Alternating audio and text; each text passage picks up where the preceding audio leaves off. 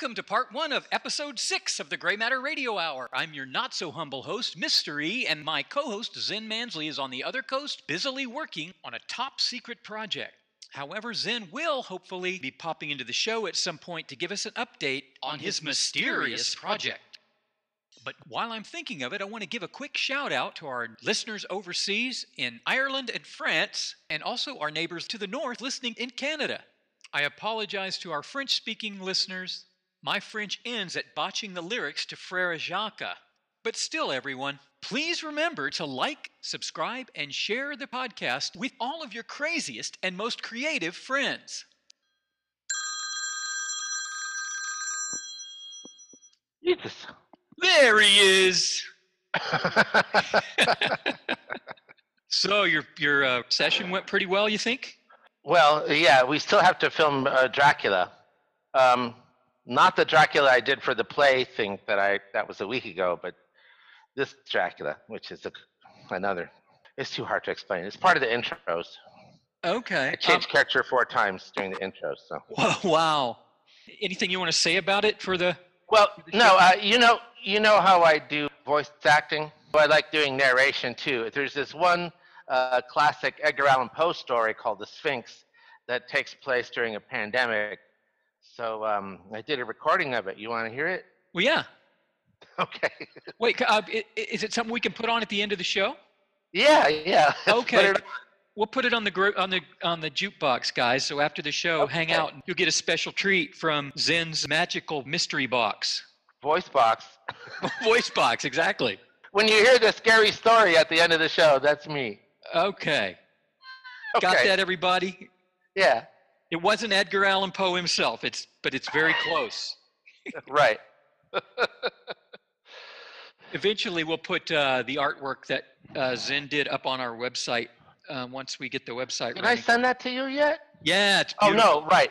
On the website, right. Okay. Yeah, we need a visual guide to the show. Yeah. Our favorite crop circle pictures and right. No, we're working on it, folks. folks. Diagrams of flugel and yeah. Yeah. But I spoke to a web guy yesterday, so we're going to hopefully hook up something. He'll get something going fairly soon. Web guy, that's a new superhero? Web guy! Yeah. The continuing adventures of Web guy! Yeah. Okay. Covered in spider webs. He's the sticky one. Right. So what else the you got? Superhero that can't unstick himself. He just keeps knocking into things. He's trying to get the spider webs off of himself. And cursing. He's the guy who's always underneath Spider-Man when Spider-Man's like swinging from buildings. Right. Damn it. That's how it started. That shit again? God damn, that spider shit again on my head. The guy who's the most pissed off at Spider-Man. Radioactive spider webs. That's how it all started. Right. It became kind of a built-in mechanism where he just sheds these spider webs. It's like sweating. He just ends up covered in spider webs constantly, and cursing and running into things, knocking shit over. That's how he interferes with villains. He'll shake their hand and they're bound. Ew! They're suddenly bound. What did you put on me? Yeah. Even a knuckle bump will do it. Or an elbow bump, Like, what the fuck? What are you doing? What's that shit? Every villain loses his character. It's like, yes, do not touch me. I said, do not touch me. What? Now what did you do on my nice villain suit? Look what you did. Look what you did. I just got this out of the cleaners. Okay. All right, so you need to get back? Sure, yeah. Oh, okay. How much more you got tonight? We're either going to do Dracula tonight or not, but I just got the lenses out, so maybe my eyes need a break. I would say so, man. Yeah. Maybe we'll do it tomorrow afternoon. Just means Roy is, well, Roy's already staying over because it's late. Tomorrow will be his third day here. All right. Well, we're in anticipation of seeing this show when it's all done. Okay. So Yeah. we'll put a plug in. Oh yeah, the video we're taping is pretty funny. Oh, good. Yeah. Helen liked the script I finally came up with. So yeah. So folks, we'll get back prior to this, so we'll at least have a link to Zen's Halloween production. Oh, the Halloween thing? Yeah. I'm hosting late night. It's sort of like a late night performances that are going to be aired from Theater for the New City, and their website is theaterforthenewcity.net, and that's Halloween night. I'm the host. So sometimes we're going to talk about these segments that we're filming as different characters, and then Roy is editing them together as we speak. It's literally happening right now. Right, he's right behind you, right? Okay. All right, man. Well, thanks for dropping in and just letting us know what's going on and okay, putting in the plug. So we'll talk to you later. Okay. All right. Take care. Bye. Bye. Zen's talents and services are high in demand around this time of year, but luckily we have the following unaired segments from previous shows, so he can thankfully still be with us, virtually speaking, that is. When we were moving, we had to drop off a rental truck at this gas station around midnight. That was also like a rental place. Okay. And the inside of this place, like whatever cleaner they were using, started to give me a seizure and make me want to throw up after about 30 seconds. No. So I was like, I got to go back outside. Whoa, what is it? I don't know, but how do they sell this cleaning product? This industrial strength floor cleaner, whatever it was, so awful. Wow. Like, what's the pitch for this product? You'll get people to leave your building as fast as possible. So I need a little break. I saw what looked like a worm in my water, so now I'm like, what? Waiter, there's a worm in my water. Okay, folks, well, we'll take a short break, and Gray Matter Radio Hour will be right back after this word from our sponsor. New from Seizure Sense. Cleaning products so toxic, you'll have a guaranteed seizure with every use. Fall to your knees and vomit to the delightful combined scent of toxic mold and vomit. Did I mention vomit? Because that's what you'll be doing every time you mop the floor with new, improved Seizure Sense. And we're back talking about toxic household products. I was using a spray disinfectant which was questionably designed for household use but seemed a bit too close to the industrial side. And you can tell because the labels are really bad on them, you know? They're not specifically designed for grocery store retail sales. They're kind of halfway between being a generic product. But anyway, I used this spray disinfectant, and every time I did, I got my lungs just incredibly fucked up, and I started thinking I was getting COVID because, like, here I am trying to be clean about everything, and I was just getting sicker and sicker, thinking, oh my God, I'm going to go to the hospital any minute now. So I just quit using it, and every time I realize when I use it, I get sick again. So I'm like, oh shit, it's this damn spray shit. You know, I've thought for years we were sold a bill of goods with all these cleaning products, right? That claim to be safe. I mean, even claiming them to be safe is kind of a recent thing, you know. But my whole childhood. I mean, my mom always used like crazy toxic stuff. She'd spray oven cleaner in and still have her head in the oven as she keeps spraying oven cleaner. Oh yeah, that's real good. And I remember walking into the kitchen and she's got her head in the oven while she's spraying cleaner. Like, Mom, get out of the room. What do you mean, get out of the room? Get out of the oven. She's like, oh, it's safe. It's like, there's no way that's safe. That's everyone from the 50s thought every product was safe. They were I can't be within 10 feet of the oven cleaner. Well, they were She's breathing it in. She's got her head in the up, literally. Yeah. But I mean, those people, that generation smoked continually, and She they was thought, tiny. Her arms were tiny. that's sad. Her Well, arms can't reach back there, so yeah. oh, But I'm okay. sure that messed with her health. Lysol, we were told to just spray Lysol all over. Yeah, this stuff is like industrial Lysol. I mean, I don't want to get into mentioning individual products, but almost everything I think was more toxic than they were let on. She used hairspray like crazy. She's basically coating her hair with a little thin layer of plastic. That's why they call them helmet heads. Did that while I was in the bathroom once, and I'm like, don't do that in here with me in here. I can't breathe that in. Solvents have gotten me before. Just mixing solvents, being in confined space with like a garage or something. Solvents. Yeah. Whew.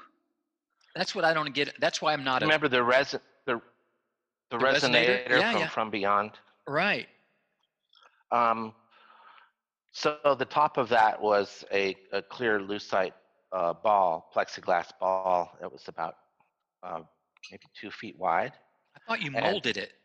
I had sloshed resin inside of it. Oh, so that's why they called it the resonator. So I mixed resin and purple coloring, so it was the transparent purple slosh inside of it, and I did maybe 10 passes with that. And so basically, I'm trying to get an interesting pattern in it. So I'm holding it, and the air hole, which would be on the bottom when I'm done, is on now upwards. Right. So yeah, I got a lot of fumes then, and I was like, I'm almost passing out sometimes from it. Oof. It's pretty amazing that you didn't pass out, because I can imagine you holding it. It's a big globe, so it would be practically against your chest as you're sloshing the fluid around right under your face. And there's no way to get away from it. If you tilt it any other way, it'll slosh out. I was on a panel at a convention once on stage for From Beyond. I think it was at the Shrine Auditorium, maybe. So this was right when the movie was coming out. So they screened a trailer, and I brought the resonator there and set it up. And so I'm on stage with the panel, and somebody's asked, don't you guys have nightmares? You special effects guys, people make scary movies. Doesn't it give you nightmares? And I said, well, let me handle this one. It's like, what we have nightmares about is the toxic products we use. We don't have nightmares about what we're making, because that's our artwork. We don't have nightmares about, this creature that I just made, because it already came out of your imagination. But it's the toxic chemicals that we have to use. That's what scares us. Right. In the field. Yeah. Good point. We're scared of reality. Right. We're not scared of artificial creatures that might lurk in the night. We are scared of what's actually happening. Right. that we're reality. Not. Make a nice T-shirt. Fear reality. Reality. You're soaking in it. You want to see my roots?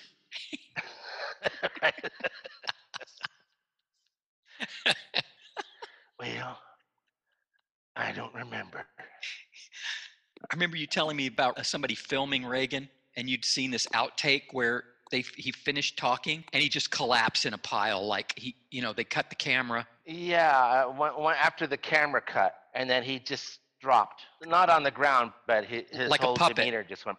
Yeah. And then Nancy, yeah, exactly, like a puppet with the strings cut. And Nancy took him by the hand and let him out as his face sort of hung there. Oh my God. Nodding back and forth, Where's this plug? Plug him in, he's running out of energy.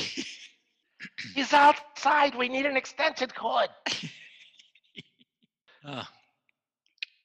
You were mentioned the Election Integrity Project. Is that what it's called? Oh God, yeah. I was talking to you yesterday, whenever that was. And I didn't get a chance to. I watched the Samantha Bee, but I didn't watch the new one you sent me. right. So the one on Samantha Bee, September 2nd, I think it aired. So the last segment of the show was about the Transition Integrity Project, and it was subtitled "Preventing a Disputed Presidential Election and Transition." Uh-huh. And so they went through, they had 70 high-ranking election officials, and they ran some simulations. So they tried a big Biden win, narrow Biden win, unclear on election night, Trump loses popular vote but wins electoral college. The only scenario that didn't create chaos was the big Biden win. Right.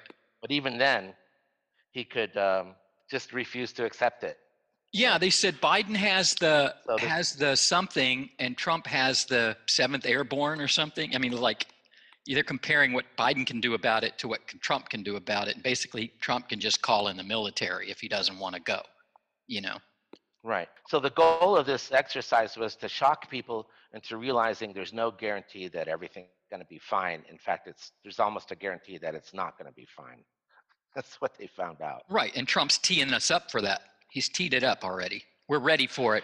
Absolutely. Even starting right off the bat with fake news. Right. Even during this campaign. It's all been leading up to this. It's been in the works From since day one. Yeah. From day one. Yeah. So he's had like 4 years to plan this out. Right. And he's been installing. So he's installed, he's appointed more judges than any president in history, all loyalists to him. Right. And he's got them placed in all over the country. Right. Anywhere where there might be a close race in a state. So these guys are going to be contesting the election results individually in states. Right. I don't think Biden has that. No. I mean, they wouldn't even give Obama a Supreme Court selection. They just said, nope, sorry, we're not going to give it to you. Get out of here. We're going to put our own guys in. Since when is that legal? And then the YouTube I sent you today was called "The Terrifying Election Scenario That Could Rip America Apart." And they talk about the red mirage. And that is when, because they're thinking the mail-in ballots are going to take longer to count, on election night, it could look like Trump has won because his people are going to go to the ballots. And Biden supporters are far more likely to mail in their votes. So election night, it's going to look like Trump won. Is what it's called the red mirage. Right. Uh-huh. And we know how networks, the media is not going to help because networks want to be the first ones to say, oh, Trump won. Yeah, they want the whoever scoop. It looks like right off the bat. They want the scoop. They're competing with themselves. Right. And so if it looks like that, and then as they keep counting ballots, like the second day and the third day, Trump's going to be saying, oh, this is a fraud. Now they're trying to take it away from me. Right. He's already been saying that. I just saw him today say, the only way we're going to lose is if there's the fraud. He's already saying that. Yeah. So his believers are going to believe that he won. And then as it starts to be taken from him, as they finish counting the mail-in ballots, which he's going to block. He already has plans to block the counting after a few days. Uh-huh. Well, you already what's going to happen? His supporters will take to the streets with their guns. Uh-huh. A friend of mine who says he's well connected, and he says, George, my friend George is my friend. I sound like I'm Lenny from Mice and Men. George is my friend. Uh-huh. And George says civil war. George says that his military friends are predicting there's going to be a brief civil war started election night. Did you say brief? Hopefully, yeah. Maybe, a couple months. I don't know who could possibly predict how brief it will be because you don't know what's going to happen. I can pretty much predict it will occur. But as far as predicting a length of time that it's going to, I could see it getting as bad as the first Civil War. I tried to text you a little CW2, tried to send to you instead of WW2. I was just trying to say before you even mentioned Civil War, I was like, it's CW2. Oh, right. Copyright that now. Copyright it. Yeah, let's make some money off this sucker. Copyright your term. Go Bezos on everybody. Everybody will be using it. Yeah. How do you make money off everyone else's misery? That's the Bezos method. Bezos or Bezos?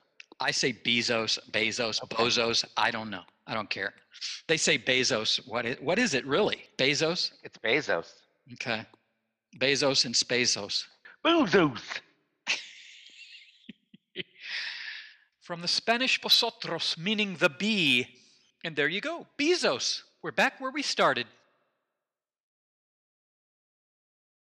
The thing that caught me on the Samantha Bee program that was intended to catch me was when they show every scenario, and after each one, they just put a big thing on the screen, goes chaos. This will end in chaos. And then they mention the next scenario, and they go, and it will end in chaos. And then, it's like Trump's whole thing is to create chaos so that in the meantime, he can do whatever he wants and solidify his position while everybody else is scrambling around trying to figure out, it's like kicking an anthill. Yeah, he's going to start battles on so many different fronts.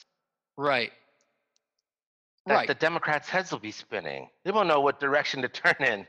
Biden needs a lawyer in every state in place already. Yeah, there's not a lot of energy there, I'm afraid. So, and because there's no energy, there's no funding. I mean, they're asking for donations, and I'm like, are you kidding me? Like, do you know what state the country's in? The only people with donations are your corporate donors. Talk to them. That's who got you elected. That's who got you the nomination. Go talk to them. Don't ask these people that now don't have jobs and are, working at home or stuck in their homes and no prospects, no cash, no payments coming in from the government anymore. Hey, artist guy living in the woods. You got any money for us? We screwed you out of Bernie Sanders, but... Hey, you there, artist in the woods, got any money? Poke him with a stick, would you? See if he's got any money. Rifle him. Oh, there's old Uncle Joe. Oh, he's moving kind of slow. Poke him with the stick, see if he's got any money.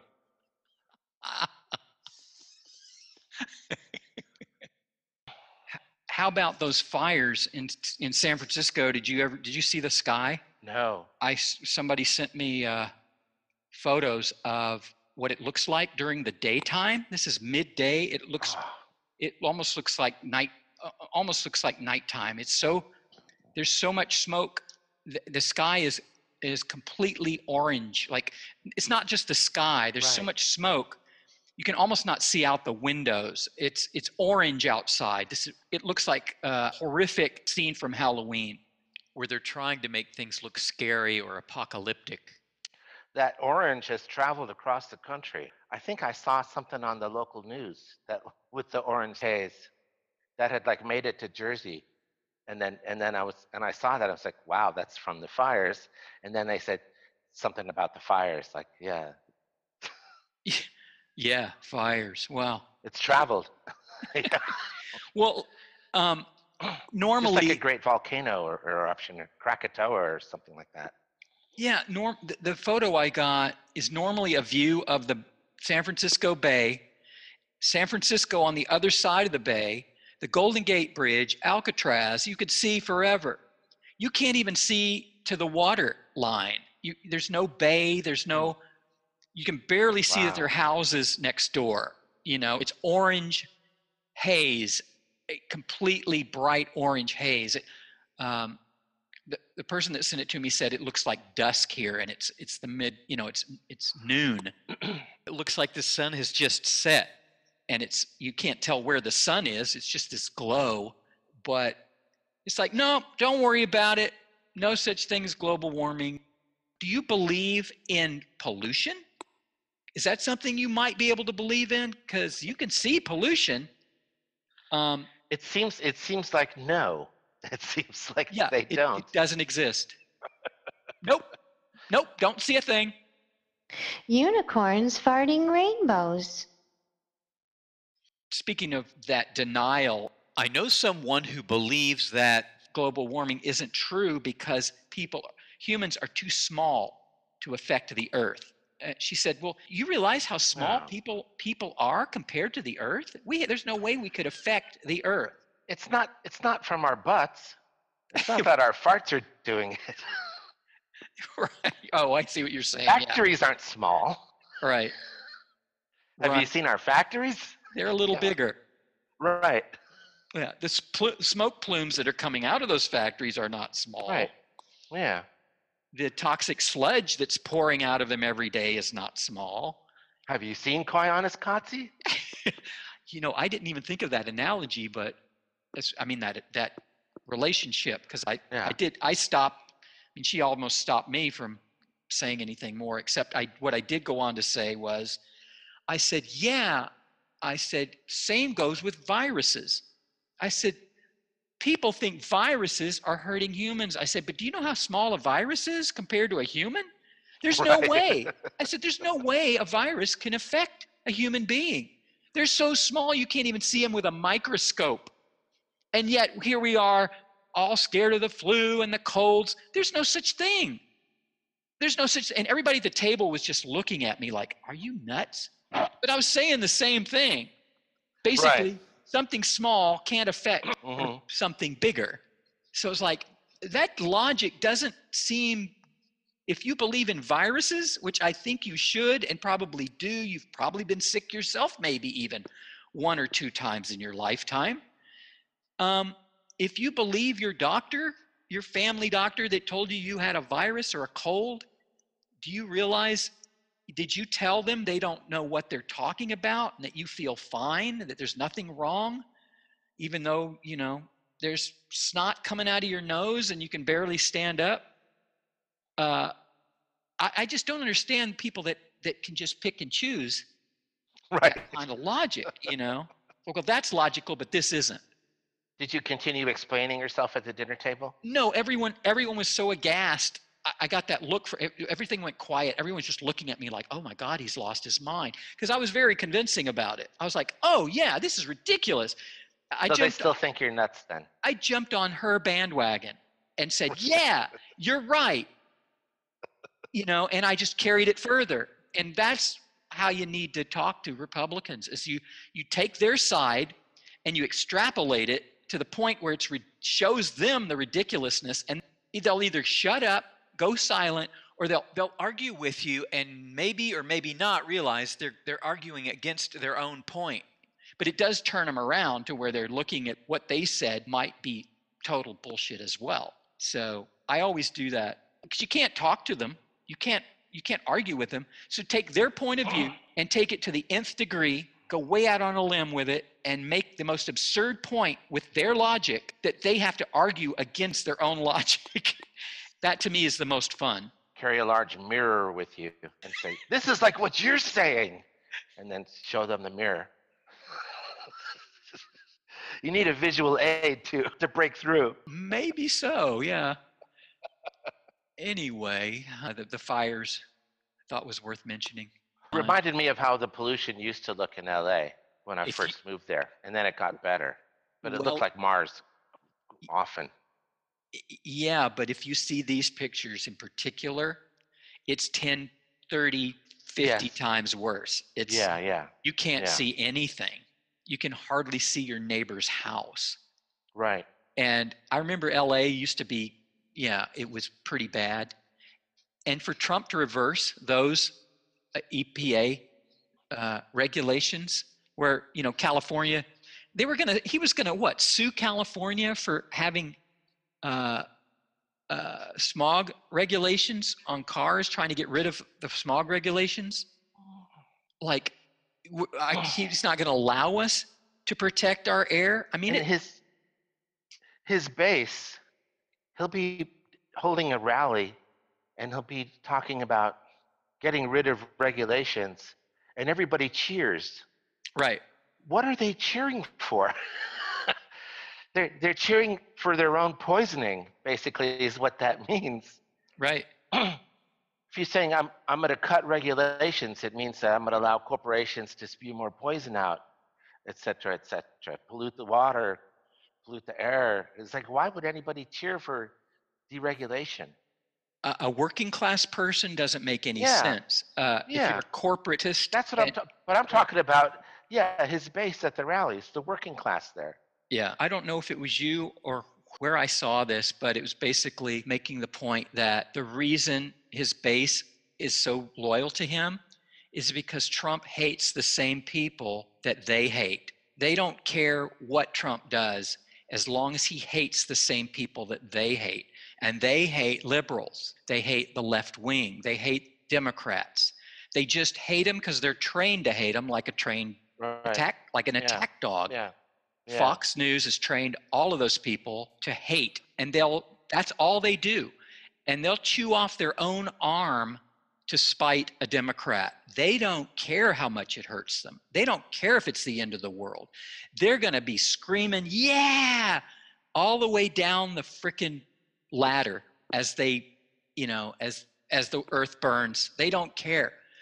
And they just, as long as they get over on those damn liberals that they've been trained to hate.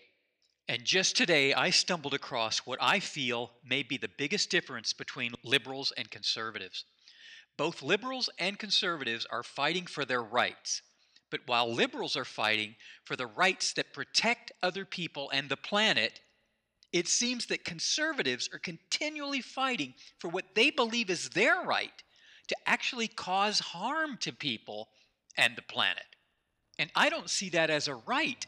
I see that as a wrong. Well, folks, that's it for part 1 of this episode. Stay tuned after the show for the Gray Matter Jukebox featuring Zen Mansley's reading of the Edgar Allan Poe classic, The Sphinx, followed by the song Center of Gravity from the album Supermassive by indie artist Bob Familiar. Then don't stray too far because we may be crazy, but we may just be the lunatics you're looking for. Turn out the lights. Good night, everybody.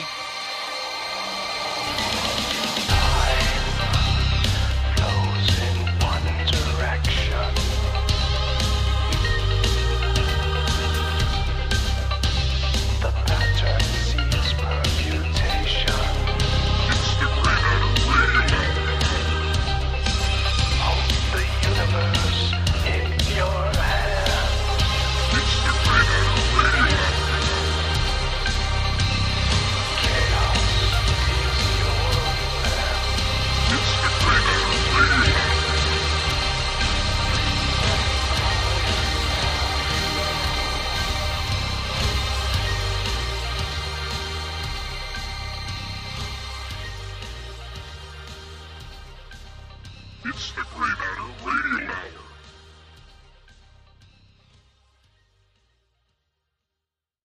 The Gray Matter Radio Hour is a satirical sci-fi comedy variety talk show. The opinions, views, and conspiracy theories expressed on the program are solely for entertainment purposes and should in no way be construed as fact. Listeners are urged to do their own research and draw their own conclusions on the topics discussed. All material copyright Global Pandemic Productions 2020. Closing music by the All Human Parts Orchestra. Available on both Bandcamp and SoundClick.com.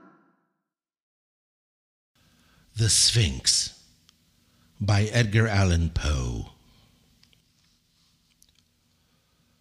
During the dread reign of cholera in New York, I had accepted the invitation of a relative to spend a fortnight with him in the retirement of his cottage ornée on the banks of the Hudson. We had here around us all the ordinary means of summer amusement, and what with rambling in the woods, sketching, boating, fishing, bathing, music, and books, we should have passed the time pleasantly enough.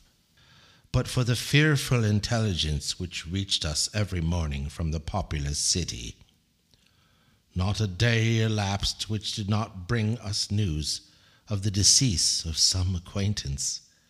Then, as the fatality increased, we learned to expect daily the loss of some friend.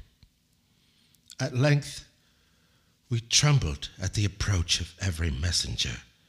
The very air from the south seemed to us redolent with death. That palsying thought, indeed, took entire possession of my soul. I could neither speak, think, nor dream of anything else. My host was of a less excitable temperament, and although greatly depressed in spirits, exerted himself to sustain my own. His richly philosophical intellect was not at any time affected by unrealities. To the substance of terror he was sufficiently alive, but of its shadows he had no apprehension. His endeavors to arouse me from the condition of abnormal gloom into which I had fallen were frustrated in great measure by certain volumes which I had found in his library. These were of a character to force into germination whatever seeds of hereditary superstition lay latent in my bosom. I had been reading these books without his knowledge, and thus he was often at a loss to account for the forcible impressions which had been made upon my fancy. A favorite topic with me was the popular belief in omens, a belief which, at this one epoch of my life, I was almost seriously disposed to defend. On this subject, we had long and animated discussions, he maintaining the utter groundlessness of faith in such matters, I contending that a popular sentiment arising with absolute spontaneity, that is to say, without apparent traces of suggestion, had in itself the unmistakable elements of truth, and was entitled to much respect. The fact is that soon after my arrival at the cottage, there had occurred to myself an incident so entirely inexplicable, and which had in it so much of the portentous character that I might well have been excused for regarding it as an omen. It appalled, and at the same time so confounded and bewildered me, that many days elapsed before I could make up my mind to communicate the circumstance to my friend. Near the close of an exceedingly warm day, I was sitting, book in hand, at an open window, commanding, through a long vista of the river banks, a view of a distant hill, the face of which, nearest my position, had been denuded by what is termed a landslide, of the principal portion of its trees. My thoughts had been long wandering from the volume before me to the gloom and desolation of the neighboring city. Uplifting my eyes from the page, they fell upon the naked face of the hill and upon an object, upon some living monster of hideous conformation, which very rapidly made its way from the summit to the bottom, disappearing finally in the dense forest below. As this creature first came in sight, I doubted my own sanity, or at least the evidence of my own eyes, and many minutes passed before I succeeded in convincing myself that I was neither mad nor in a dream. Yet when I described the monster, which I distinctly saw and calmly surveyed through the whole period of its progress, my readers, I fear, will feel more difficulty in being convinced of these points than even I did myself. Estimating the size of the creature by comparison with the diameter of the large trees near which it passed, the few giants of the forest which had escaped the fury of the landslide, I concluded it to be far larger than any ship of the line in existence.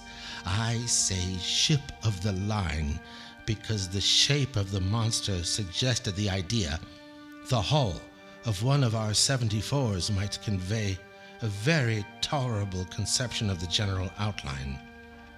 The mouth of the animal was situated at the extremity of a proboscis some 60 or 70 feet in length, and about as thick as the body of an ordinary elephant. Near the root of this trunk was an immense quantity of black, shaggy hair, more than could have been supplied by the coats of a score of buffaloes. And projecting from this hair, downwardly and laterally, sprang two gleaming tusks, not unlike those of the wild boar, but of infinitely greater dimension. Extending forward, parallel with the proboscis, and on each side of it was a gigantic staff, 30 or 40 feet in length, formed seemingly of pure crystal, and in shape a perfect prism. It reflected in the most gorgeous manner the rays of the declining sun. The trunk was fashioned like a wedge, with the apex to the earth. From it, there was outspread 2 pairs of wings, each wing nearly 100 yards in length, one pair being placed above the other, and all thickly covered with metal scales, each scale apparently some 10 or 12 feet in diameter. I observed that the upper and lower tiers of wings were connected by a strong chain. But the chief peculiarity of this horrible thing was the representation of a death's head, which covered nearly the whole surface of its breast, and which was as accurately traced in glaring white upon the dark ground of the body as if it had been there carefully designed by an artist.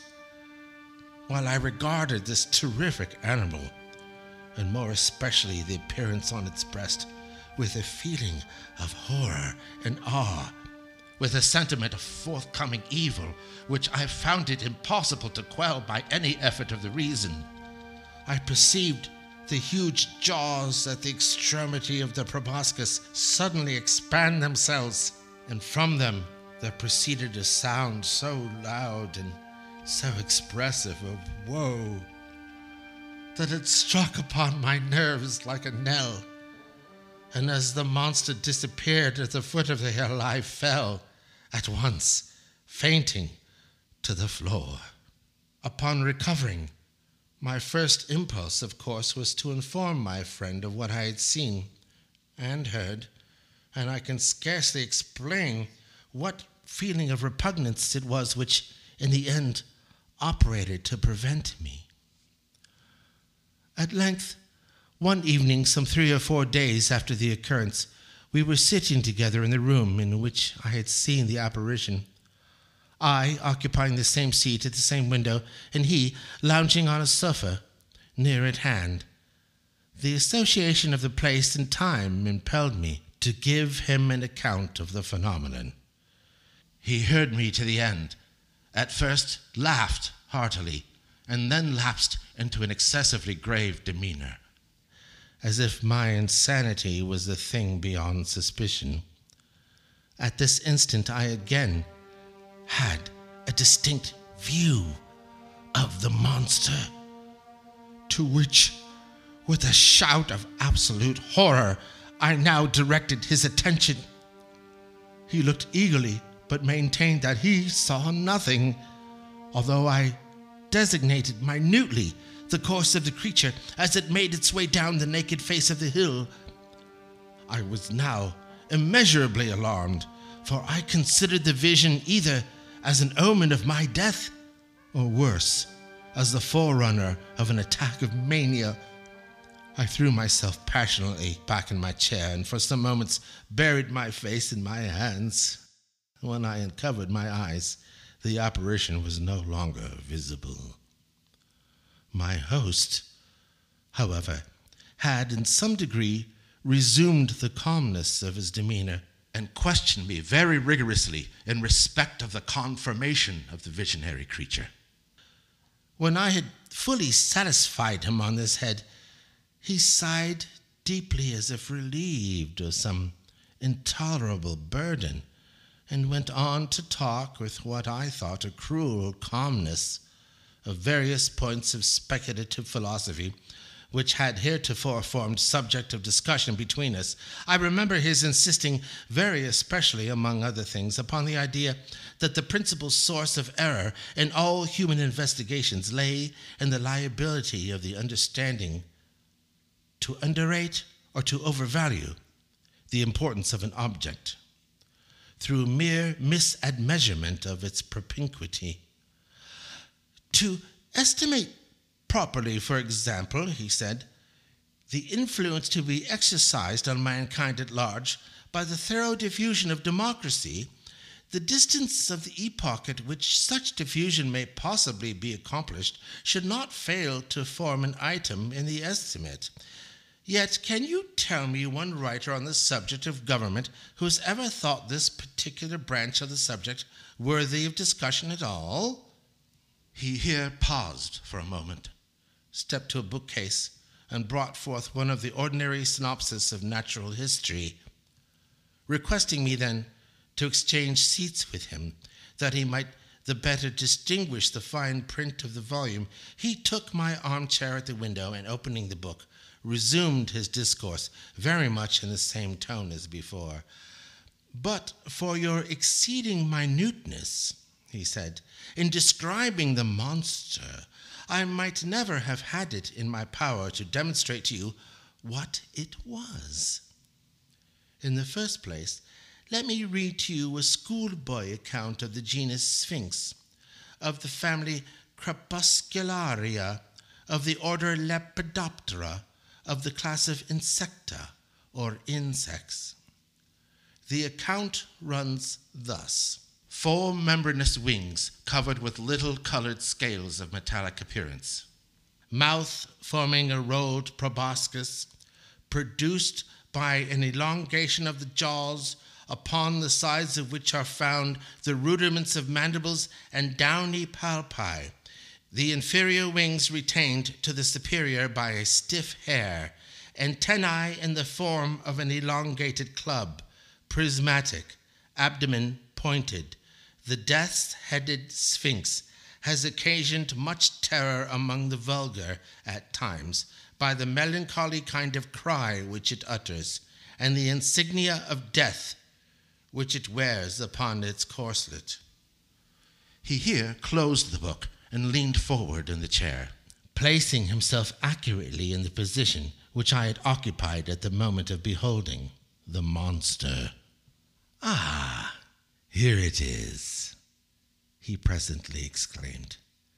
"It is reascending the face of the hill, and a very remarkable-looking creature I admit it to be. Still, it is by no means so large or so distant as you imagined it.